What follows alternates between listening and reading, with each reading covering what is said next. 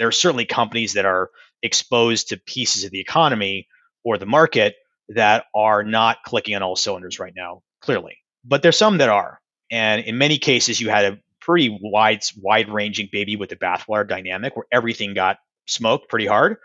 And in some cases, that was deserved. In some cases, those companies have had no negative revisions in consensus estimates for their businesses year to date.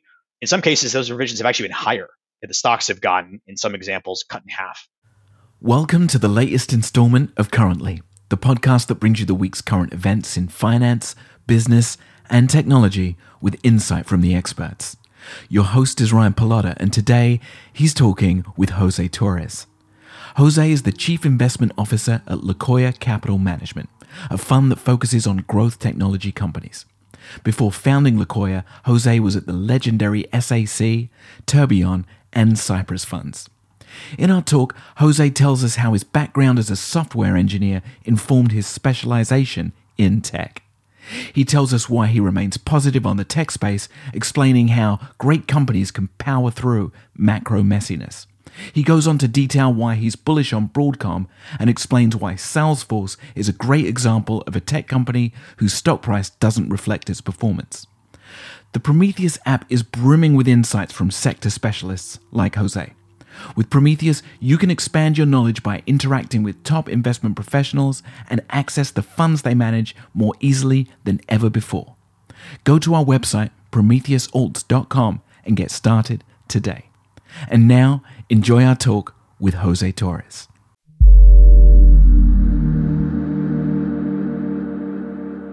Jose, I'm so happy to have you with us. You do such a great job being such an expert in your field, and specifically technology and growth stocks. And I'd love to hear a little bit about your career at SAC, at Tourbillon Capital, at Cypress, a little bit about how you focused so intuitively in some of these areas of technology stocks. Sure. So I've covered technology for basically the entirety of my career. I have an undergraduate degree in computer science, as I mentioned, and was actually a software engineer right out of undergrad at a big investment bank before pivoting more to traditional finance, investment banking, private equity, and then moved to the public buy side, and have been on the public buy side for almost 15 years at a couple firms, including the ones you mentioned. And so I am, certainly a specialist. I've been covering the space for a long time, and pretty wide-ranging perspective. I've covered what I would characterize as global technology. So obviously, while there's a lot of stuff in North America, all the big companies that you're aware of, tech's a pretty big place globally, particularly in Asia. And so I've been very fortunate to have a lot of experience covering technology in a global sense, quite literally. So virtually all major verticals, enterprise software, enterprise hardware, semiconductors, internet, business services, communications equipment, across all major geographies. So North America, Europe, Asia. I've actually spent a shocking amount of time in Asia, particularly many years ago in places like Taiwan and South Korea and Japan. A lot of the global technology supply chain is based over there, obviously. So I've kind of seen and done a lot in technology over my time covering it. Well, I love when somebody's able to really specify and be good at something specific. And how do you think that has helped you in your career, at Lokoya now, your firm that you run today, and at some of the previous firms that you've been at? So technology is certainly a pretty, at least historically, pretty idiosyncratic sector, right? There are certainly cyclical subsectors, say semiconductors, for example, and some of the semiconductor supply chain stuff that is more classically cyclical. But for the most part, the bulk of technology tends to be pretty idiosyncratic, i.e., it's kind of doing its own thing. Bit of an ironic comment given everything going on in the world the last 6 or 7 months that we're all aware of. Interest rates and a lot of the market volatility and all this other stuff. But technology is pretty idiosyncratic. And so, at least historically, my personal perspective was there's lots of ways to skin the cat, obviously. But for me, some of the nomenclature and technicalness of the space can be a little difficult to understand what some of the companies do. Obviously, everyone knows what an Apple or Netflix does. But when you get into some of the more obscure areas like semiconductor capital equipment or memory, or certain areas in enterprise software like IT infrastructure, it gets a little complicated pretty fast. And so certainly for me, having a pretty extended and long-standing background in the space made just getting up to speed, for example, on a new space or sort of sub vertical like one of those just a lot easier, right? I'd probably be remiss if I didn't say, having done technology for a long time and even being a technologist, if you will, pre moving to the public buy side, probably not surprising for you to hear that it was always something that I was always passionate about and personally enjoyed, right? So going through some of the more obscure stuff, filings and getting up to speed on new technology. Some of these are cool, right? Everyone agrees something like an Apple or a Netflix or, Spotify do things that we all sort of use and touch every day. Some of these other areas are a lot more obscure, right? Someone might say it's like, watching paint dry, going through a 10K for some of these more obscure technology companies. So certainly having an innate interest in the space, plus having a lot of experience in the space, made getting up to speed on a lot of these more obscure names a lot more doable. At least for me. Well, I'll leave the 10Ks up to you. I'm glad that I've never had to read one in my life. But the world seems to be ending. Everyone's lost everything. It's over. Right. Crypto's done. Tech's done. Growth's all done. It's all over. So you're the perfect person to talk to about the ending of technology stocks. They've lost almost like 70 to 80%, some of them. Can you just talk a little bit about, are they oversold right now? Why is there so much panic? And where do we go from here? Sure. So I'll start by saying, my investment process and my career is I'm a bottoms up, stock picker, single stock picker. I'm a bottoms up investment analyst, right? So while obviously I have views and am attenuated to what's going on, from a macro standpoint, my expertise is not in calling market tops or bottoms, interest rate direction, currency movements, et cetera, all of which clearly have been relevant this year, of course, right? So I'll just start with level settling that. What I would say is that I'm actually, this may surprise you, maybe I'll be one of the few people you talk to right these days that actually would say this. I'm actually extremely constructive and positive on the space right now. And a lot of that is because, to start with sort of what's happened, a condensed version of it is that, like you said, there's been enormous damage that has happened, arguably in a pretty short period of time, right? The NASDAQ, if I'm not mistaken, peaked sort of in late November, right? So we are a good 6 months into this. Broader equity indices too, but the NASDAQ in particular, since we're focusing on technology, has seen some pretty almost historic levels of damage in an admittedly pretty short period of time, right? 5 or 6 months, right? Like you cited, if the NASDAQ is down 30 to 35%, that means, to your point, individual stocks are down substantially more than that in many cases, right? We can all think of small caps or SPACs or other sort of risky, perceived to be risky names that are down 2x plus the market at least, right? So what I would say is maybe the first point is why I'm very constructive right here is that damage has happened, right? It's obviously been extremely painful for a lot of people. Crypto, I'll defer from, because I'm not really a crypto expert, to be clear, although obviously I understand the damage there has been pretty extensive as well. So I think it's important to emphasize, as obvious as it sounds, it's already happened, right? So can stocks go lower? Can the market go lower?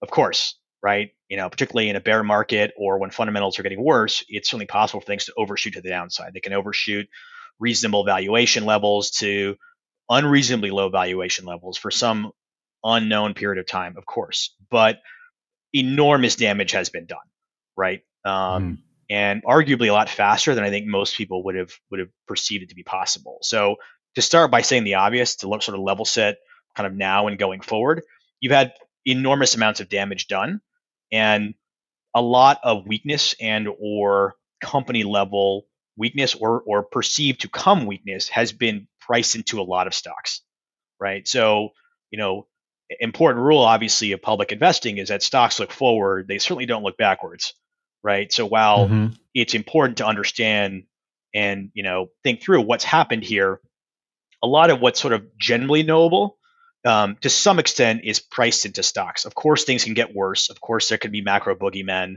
Of course, any of the macro issues that people are concerned about, say Russia and Ukraine, for example, could flare up and get worse, right? And we come up with an unlimited number of theoretically, tail risk macro scenarios, right?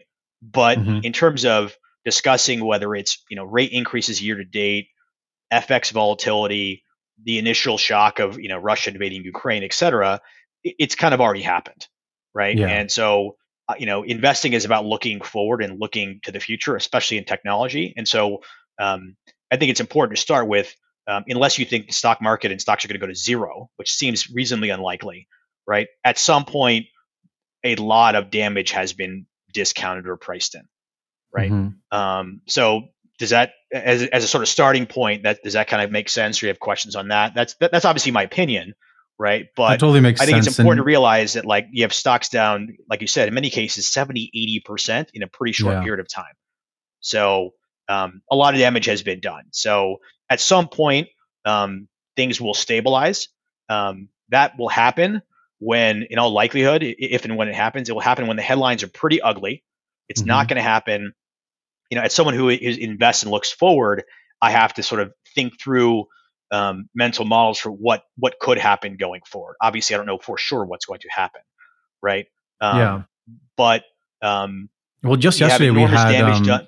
Go ahead, I was going please. to say, just yesterday we saw Jamie Dimon of Chase Bank say that there was a hurricane about to happen to the American economy, in the next 12 to 18 months. And this obviously would affect growth in technology stocks. Sure. Why do you think someone like him is so pessimistic and depressing about what's potentially going to happen here? Yeah, I noticed that comment too. So I don't cover Chase, the stock, and I don't cover financials. I obviously, like everyone, have I think he was maybe referring to the broader economy and not just his own company. Yeah. And so I'm just commenting by saying, for example, I didn't listen to the entire. He was speaking at I believe a sell-side conference in New York or something like that. And so, like a lot of people, I saw the headlines after the fact, but I didn't listen to the whole webcast, or I don't cover the stock per se. Although, frankly, it was a little interesting because, if I'm not mistaken, about a week prior, I think at J.P. Morgan's Analyst Day, which I think was the 23rd of May, not mistaken, he sounded quite the opposite, actually. He had some, again, I don't cover the stocks, so I don't want to mischaracterize it, but something to the effect of the U.S. consumer is extremely strong, balance sheets are very strong. It was actually quite the opposite. So I mentioned that because I'm not 100% sure if that seeming reversal, barely a week later, which is a pretty short period of time, was him necessarily being incrementally negative on, say, things that had transpired over the previous week, or I think taken at face value, he made some comments that we all know the Fed has signaled they're going to raise rates pretty continuously through at least year end. Everyone feels the pinch of inflation every day when they go to the grocery store or fill up their car. I think everyone's pretty frustrated with it, obviously, the absolute levels of course. So I think the Fed has been fairly transparent. They want inflation to come down pretty dramatically. So I think his point, if I'm not mistaken, was there are risks associated with some of the policies in terms of decremental growth to the run rate of the economy associated with what the Fed is going to be doing going forward. That being said, again, back to my first point, which is still kind of looking backward, but we're sort of covering this. Enormous damage has been done. So it's not like stocks are at all-time highs, valuations are at all-time highs. That there's really that much of a surprise that the Fed's going to be raising rates. I mean, everyone knows it. You know it. I know it. My mom knows it. My sister knows it. Pretty much everyone who's even seen a newspaper or read the news at any point this year is aware of it to some extent. So can those actions incrementally weaken the U.S. economy beyond the point that people are already underwriting? Of course. And that's where this is difficult. So there are always downside risks. Yeah. But the point is that a lot of stocks have discounted a lot of bad news.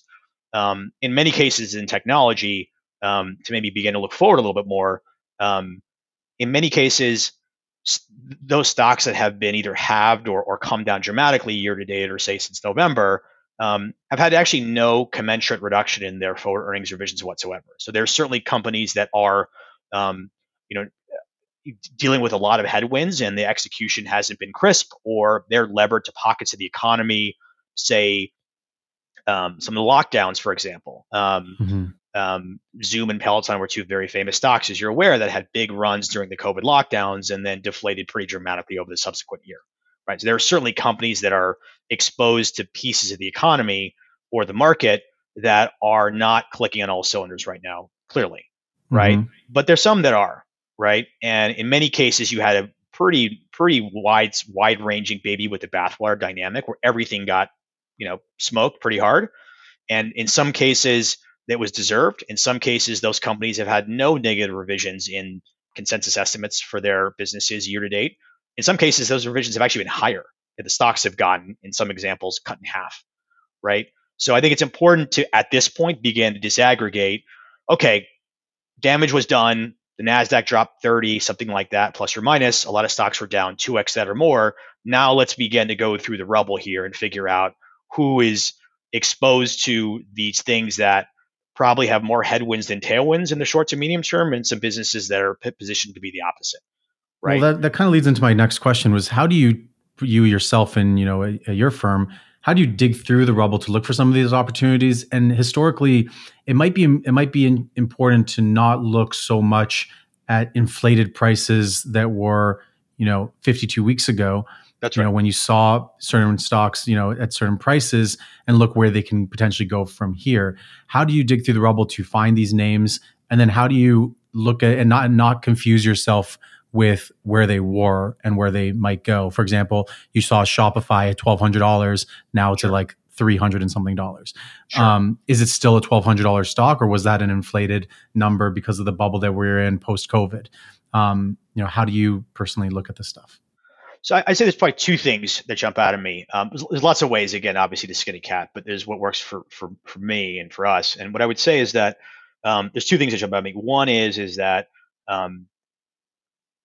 historical valuation bands for a lot of the metrics that matter for the companies that I'm involved with, say, revenue or EV to revenue, EV to EBITDA, price to earnings, price to free cash flow. So a lot of the more traditional stuff. I tend to historically, either before I get involved or when I'm involved in my names, have a reasonably acute sense Mm-hmm. of where, current forward in this case, valuations are relative to history, right? So to your point, I don't have a strong view on Shopify, but if I use, say, enterprise software names as an example, clearly, with the benefit of hindsight, the valuation levels for that group were at a pretty elevated basis relative to historical levels, throughout the fall and even early in the year, and arguably even as recently as a few months ago, say kind of April, maybe early May, right? So, I mean, to use sort of a hypothetical example, if an enterprise software stock historically traded between 5 and 10 times forward revenue, and was it 25 times in Q4 or 20 times in Q1 of this year, that's pretty elevated, right?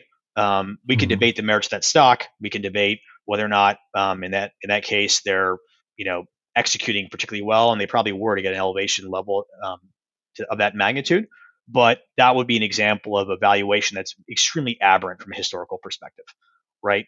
Um, you know, everyone knows you don't really want to short on valuation per se, but certainly when things get to extremes like that, the odds of certainly multiple expansion from those levels are, pretty low to zero.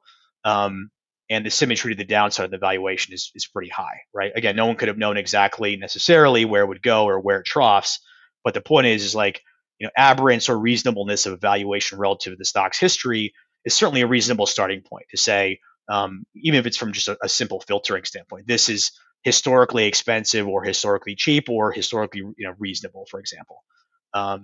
That's obviously more relevant for the non-recent IPOs, businesses that have had an Mm-hmm. operating history going back several years, for example. The second thing I would say is that I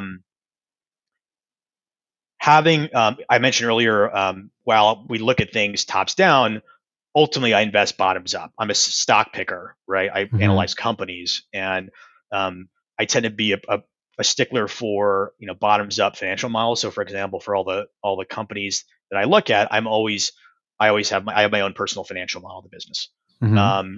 and part of that modeling process is establishing, do I have a variant view, for example, versus consensus estimates going forward, right? So if consensus says XYZ company is going to do $10 of earnings next year, if I'm only getting $10.20, maybe that's not very interesting. But if I'm getting $15 or $14, that's interesting, right? So I Yeah. tend to be a bit of a stickler for can the company, basically it's a proxy for significantly outperform Wall Street consensus estimates, right?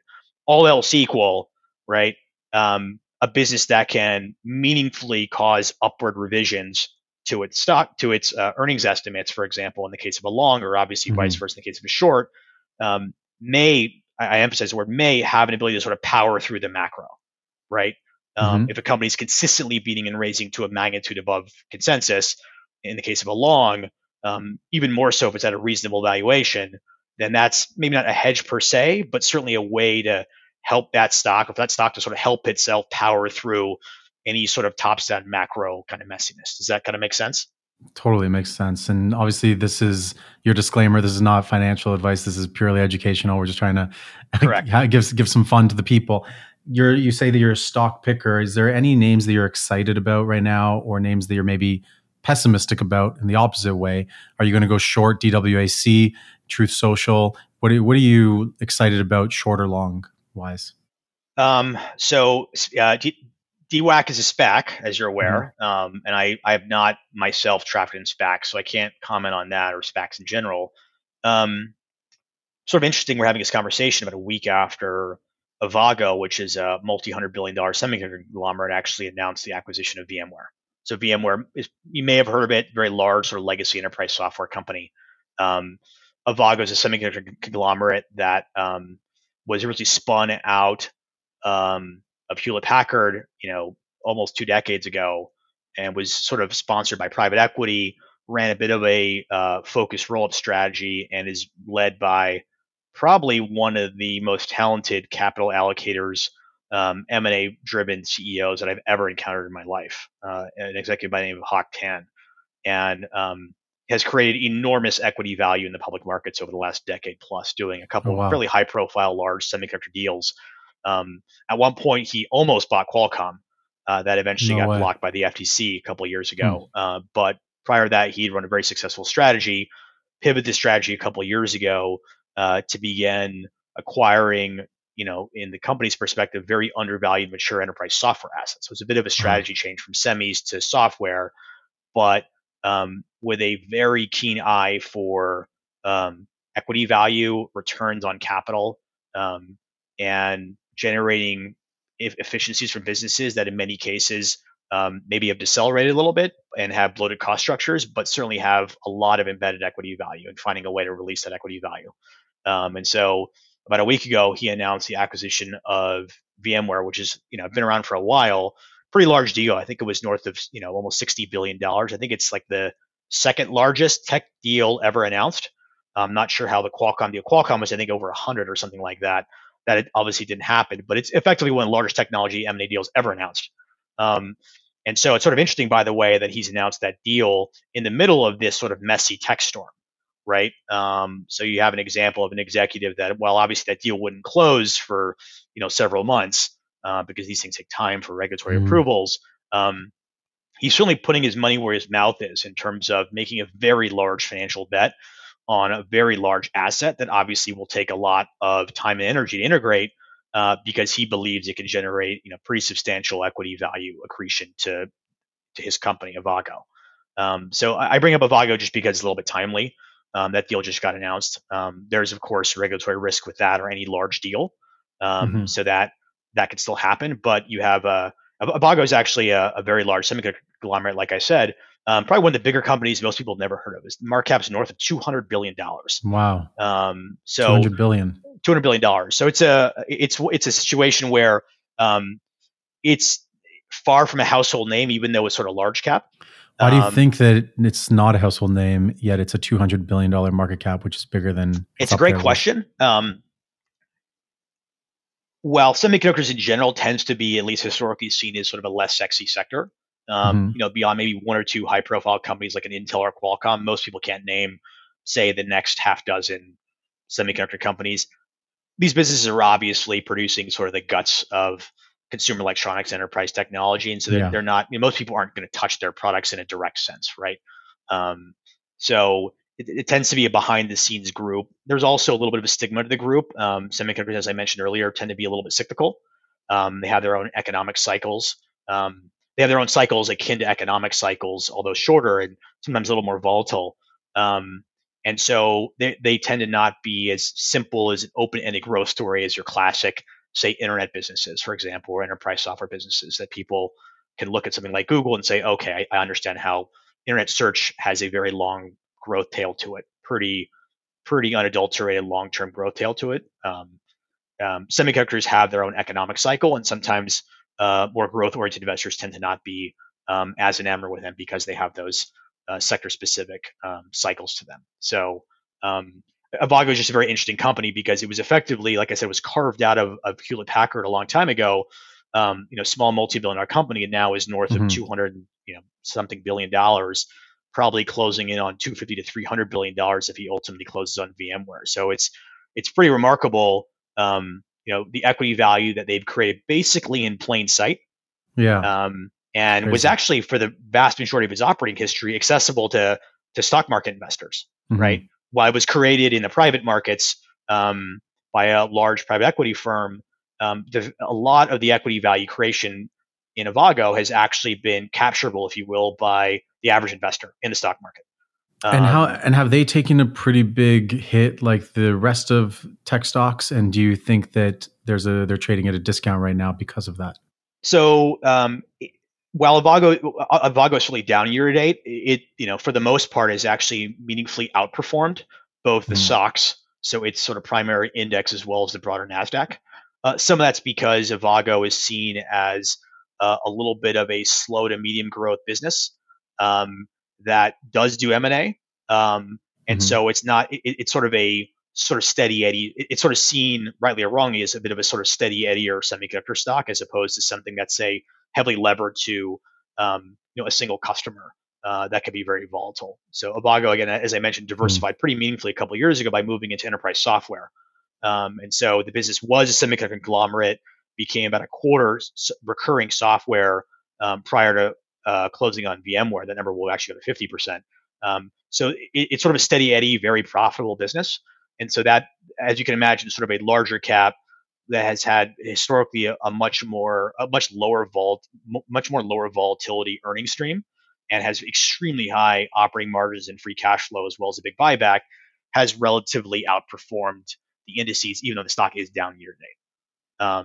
In terms of, I think your second question was around the stock being inexpensive here. So, Avago's, call it $575 plus or minus. It's the jury's still out on ultimately what the accretion from the VMware deal will be. Again, that deal probably is not scheduled to close for at least 6+ months, and so there's no rush here. Avago still has to close that transaction, but it is not difficult for Avago to generate pro forma earnings for VMware, in the sort of $48 to $50 range on a $575 stock. So you have a stock that may be trading at, under 12 times pro forma earnings. Again, there's some ifs there. The deal has to close. It certainly is a large integration, but you have a stock that's trading pretty meaningful discount to the S&P and the SOX on an earnings stream that, if they can close a deal, will largely be in their control. I love that you have the ability to go after some of these not so sexy, as you put it, names that maybe people aren't so familiar with or aren't household names yet. What about the sexy names? Are you guys looking at anything like the Zooms or Tesla or anything that people are household names that people are looking at right now?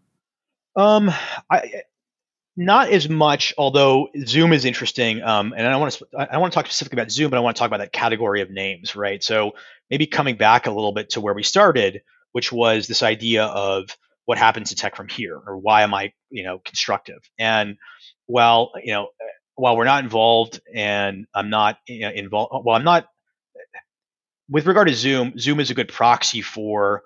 I mentioned earlier some of the COVID winners, right? So Peloton and Zoom and some of these stocks that had these enormous runs in 2020, and then have had pretty significant pullbacks, to say the least, right? To your point, 60. Some of them, especially like the enterprise software companies, like Zoom is kind of an enterprise software company. Yes. They continue going, whether we like it or not, with even if COVID is over and done with. We're still going to use them, correct, regardless. Like I can't imagine doing a conference call anymore. So that's a perfect segue, right? So a lot of these businesses, and I tend to do a lot of enterprise software, a lot of enterprise technology in general. That category of names certainly was in the baby with the bathwater category, right? A lot of those stocks, as you know, are down pretty significantly from their November, December highs. meaningfully so. And so what's a little more interesting for me as an investor from an entry point standpoint is a big reason why we are now constructive on technology is that the valuations for a lot of these businesses have been reset to pretty reasonable levels, particularly on 2023 estimates, which is not that far away if you think about it, right? It's June now. By Labor Day or so, most stocks arguably should be fully valued off of 23 and beyond numbers, right? And so a lot of these stocks, like some of these enterprise software names that have come in so much, are now at levels that are, arguably much more reasonable, right? Which was certainly not the case, I think, objectively, regardless if you want to, play 2020 hindsight. These valuations were significantly higher to, almost, nosebleed levels as recently as 4 or 5 months ago, right? No one rational is arguing that those stocks should have traded there. They did. It is what it is. They've come in pretty dramatically. But again, stocks look forward, right? So, you can look at some of these enterprise software names that have had, for the most part, really no degradation in estimates year to date. It's just the stocks came from such a high valuation. The valuation compression was pretty dramatic. That have had minimal to no change in estimates, have had the multiples collapse, right, for the reasons we discussed earlier. I.e., the business is sort of doing what it was doing 4 or 5 months ago.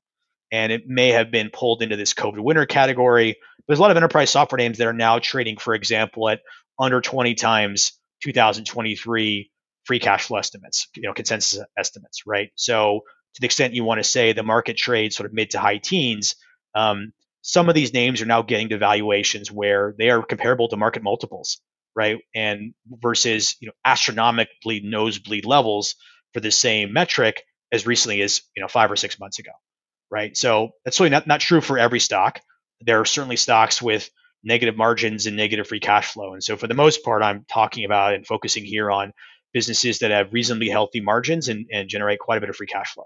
Those exist too. And a lot of those got cut in half or more year to date. So there's a lot of names sort of in that world that are now at either market multiples or modest premiums on free cash flow, not a phantom metric, not on some fake number, but on free cash flow, real numbers. Could you give me an example of what something would be like that you're talking about there? Like what's an enterprise software company that the viewers could like try to get a better idea of what you're talking about? Sure. Or businesses say like an example like Salesforce.com, right? So Salesforce.com is actually a pretty topical example because they just reported 2 nights ago on Monday evening, right? A couple nights ago. And Salesforce.com, going into that earnings print was trading at pretty much, I think, within maybe a third of a turn of an all-time low on forward-year EV to revenue, right? Something in the order of magnitude of 4 times, right? Salesforce.com has been publicly traded for a long time, obviously, right? I remember I mentioned earlier about sort of historical valuation bands, right? And Salesforce is, something like 15-year low. I'm rounding here. I'm not from my Bloomberg, obviously, but was, something in the order of magnitude of about 4 times out year EV to sales. Salesforce was trading at 4 times out year EV to sales on Monday going into their results, right?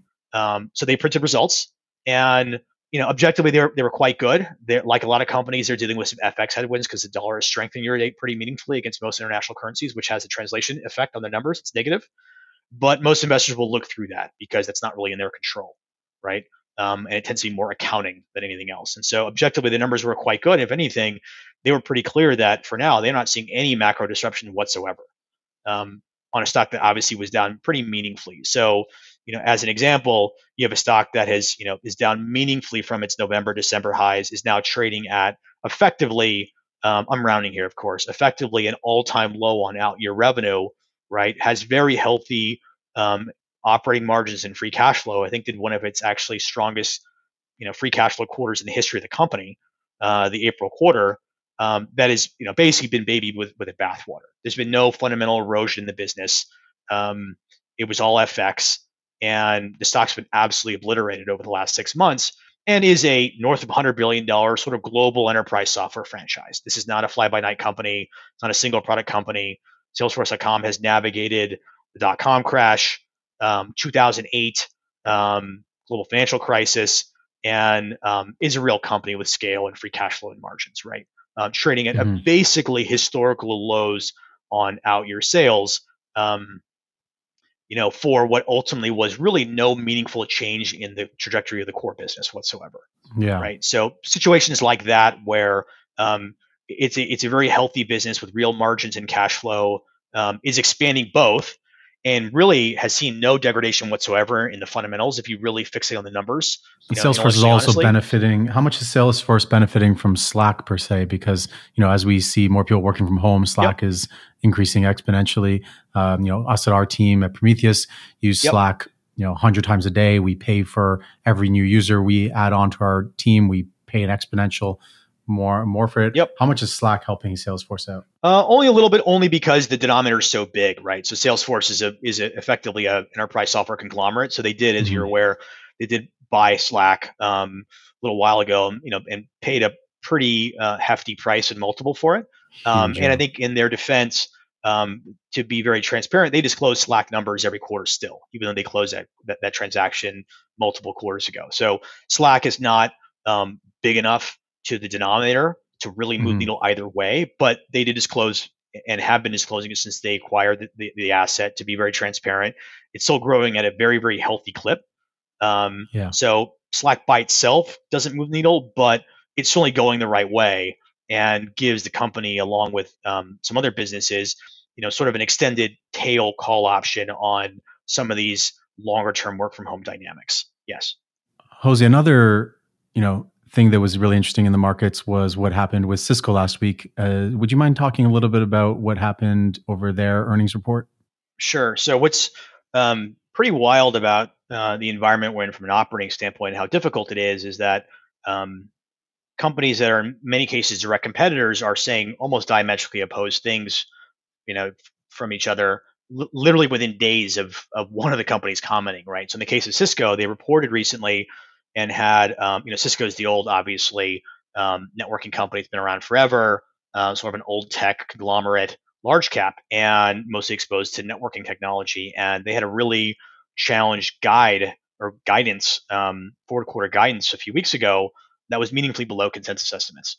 And effectively the entire negative delta was associated with some of the production shutdowns that China has been working its way through over the last several weeks, right? So for the better part of big chunks of April and May, effectively all global production, particularly of things like technology products, was effectively shut down in China as they were doing basically regional lockdowns associated with their zero COVID policy, right? And so obviously, if you have any sort of finished good that you need for your product that comes out of China, you had a big problem for Mm-hmm. over the course of several weeks. So a lot of that ate into Cisco's guidance. Um, and even though the company was pretty adamant on their earnings call that they were not seeing any demand weakness whatsoever, and it was entirely supply disruption related. Obviously, the environment we've been in year to date has been one where people are very much shoot first, ask questions later, right? And so, even though they were very insistent that there was no demand weakness whatsoever, in fact, their order book was quite strong, these supply constraints caused this big revenue hole for the forward quarter. Um, people came off that call, even though Cisco was adamant it was not a demand issue, saying, basically the sky is falling, demand is rolling, right? As Mm-hmm. people have been, conditioned to believe all year because the tape has been so difficult, right? Um, and the point is that as recently as literally 3 or 4 business days later, there was actually a couple large sell-side conferences going on in technology. And at those conferences, multiple Cisco, both direct competitors as well as in some cases direct suppliers, effectively said everything was fine, Mm-hmm. right? That they're not seeing any demand weakness whatsoever.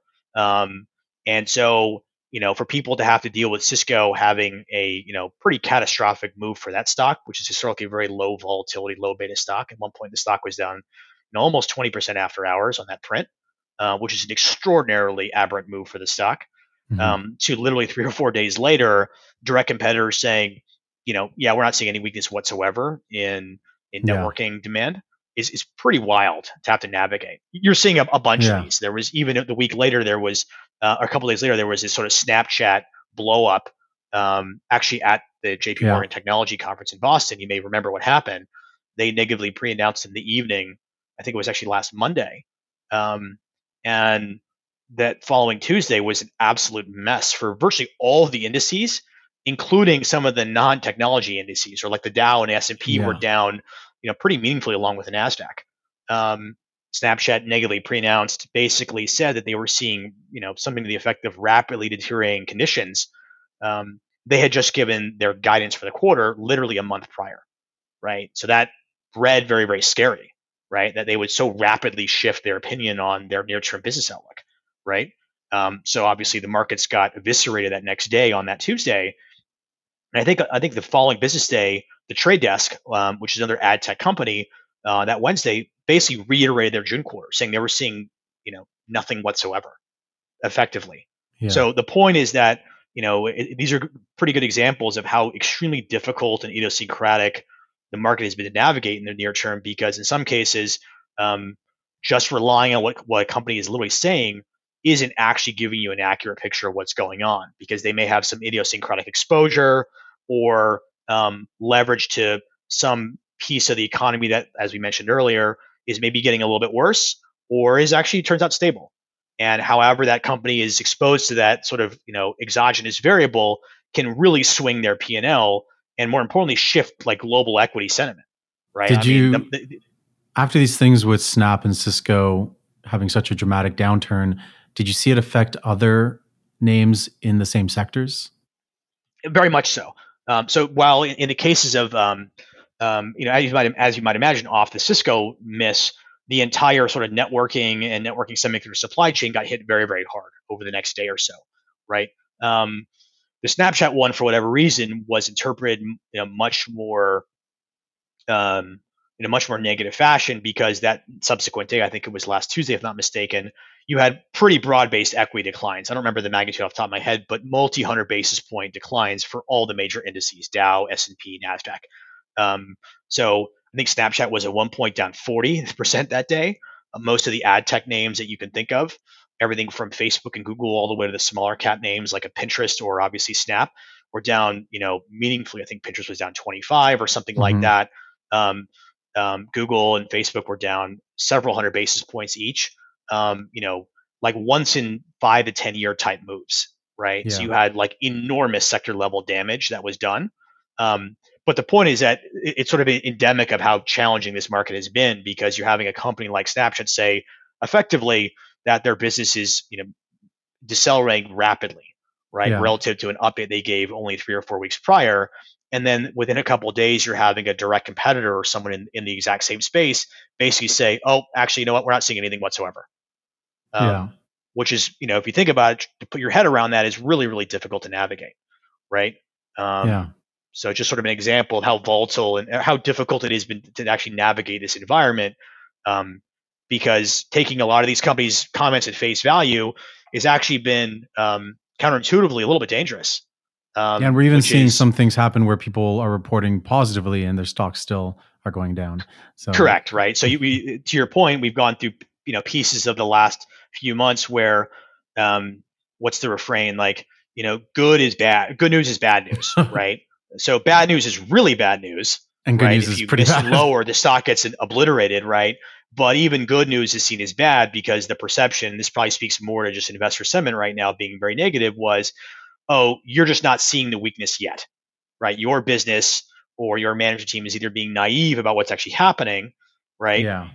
Or you just haven't seen this looming weakness that will happen over the next couple quarters, right? Which is very difficult to fight, right? Because most of these companies are navigating these really, really challenging, cross currents in virtually, in many, many cases, they're doing, I would argue, sort of Herculean jobs managing all these dynamics, supply chains, FX, rates, inflation, and are trying to call it like they see it.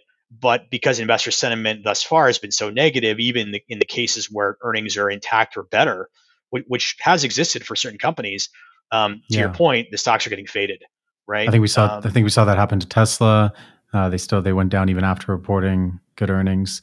Well, I love some of your insights. It's such an interesting sector to look at and see, especially because it's probably been one of the sectors that's been hit the hardest. Yep. So seeing how you and your firm are navigating that is super interesting. And we'd love to have you on more often to discuss some of these technology and growth names. And maybe next time we can get more into some of the global names that you guys are looking at. Sure. Happy to. Thanks for making time today. I appreciate it. Thank you so much, Jose. Appreciate it. And we'll talk to you soon. Lokoya Capital Management LP is an unregistered investment advisor. The opinions expressed herein are discussed for informational purposes only. No representations are made to the accuracy or completeness of any information. None of the opinions discussed herein should be construed to constitute investment advice. This discussion neither intends to nor constitutes an offer to sell any securities to any person, nor is it a solicitation of any person of an offer to purchase securities. Such an offer or solicitation will only be made by a confidential offering memorandum.